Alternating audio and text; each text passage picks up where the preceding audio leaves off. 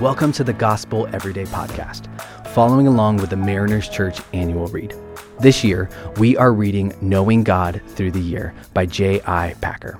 We hope that you'll be filled with fresh insight and joy as you spend time discovering more about our thrilling God. Thanks for joining me for the Gospel Everyday Podcast. My name is Dallas, and I will be your host for today. Our title for today's reading is The Gift of Justification, and our passage is Acts 3:19, which says, "Repent and turn to God so that your sins may be wiped out." We are talking about justification. This is a word that we use a lot in the Christian faith and church, and sometimes when we try to define it, we may answer with something like, it's justification. What is justification? It's justification, justification. Because many times it can be a challenge. It can be challenging to define that word. So I hope to be able to give us a better understanding. What is justification? What does it mean to be justified? Our author, J.I. Packer, defines justification as God's forgiveness of the past together with his acceptance for the future. And let's continue to define this. Justification has to do with what God says about us. It's not anything that changes within us. It isn't something that transforms us, something that changes inside.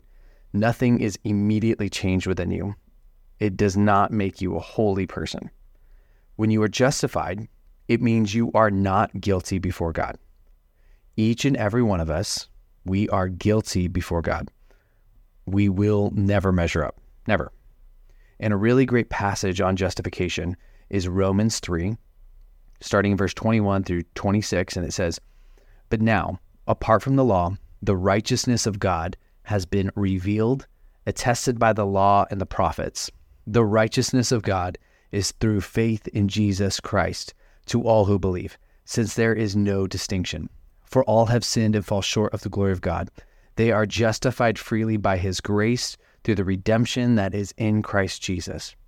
God presented him as the mercy seat by his blood through faith to demonstrate his righteousness.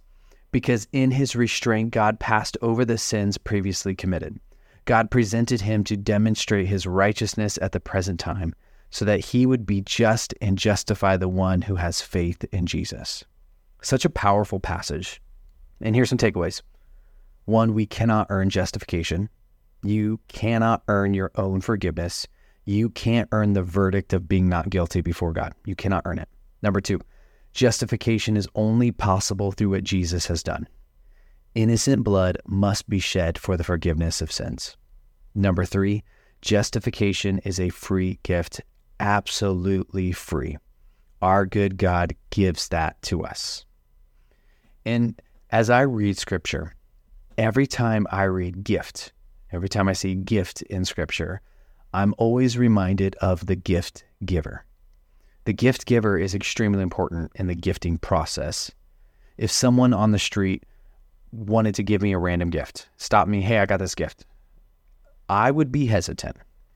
If I have never met this person, if I've never met you and you wanted to give me a gift, I'm being honest, I would be hesitant. I would have extremely low expectations, like extremely low. But the difference with God is he is the best gift giver. He is a gift giver that we can trust. All of his gifts are good, and they are good for us. And what we're talking about, this is such a great gift. In our broken and sinful state, we don't get what we deserve. The Father, he looks down on us and he says, "Here is your gift. You are not guilty because you turned from your old life and you chose to follow me." And that's our passage, right? Acts 3:19. The greatest gift you could be given is to stand not guilty in front of a holy God. It's mind-boggling to wrap our mind around this. And just recently, I got the opportunity to sit down with someone and talk through this idea. The person was very adamant and very clear. "Hey, I don't identify as a Christian. I am not a Christian. I am not a church person. Jesus is not my savior. I do not identify as a Christian." Very, very clear. we talked a lot about justification without using the word. And it was remarkable because he could not wrap his mind around the idea of it. Could not wrap his mind around it. He kept telling me how he was not worthy. Hey, I understand there's this gift, but it's not for me. He said he couldn't receive it because of all the things he had done in his life. He couldn't receive it because of the way he was living his life. Christianity wasn't for him because he is too far gone. It was sad and beautiful all at the same time. So we did this exercise where we built out a report card. He put all of his grades in there about his life. Okay, a C+ in this category. I'm giving myself an F there. And I told him, I said, hey, you need a 100% to pass. And he was like, this is impossible. And I grabbed the report card. I erased it. I said, this is what Jesus has done for you. He has erased your report card. Your sins are forgiven, everything. Then I put an A+, every category, A+.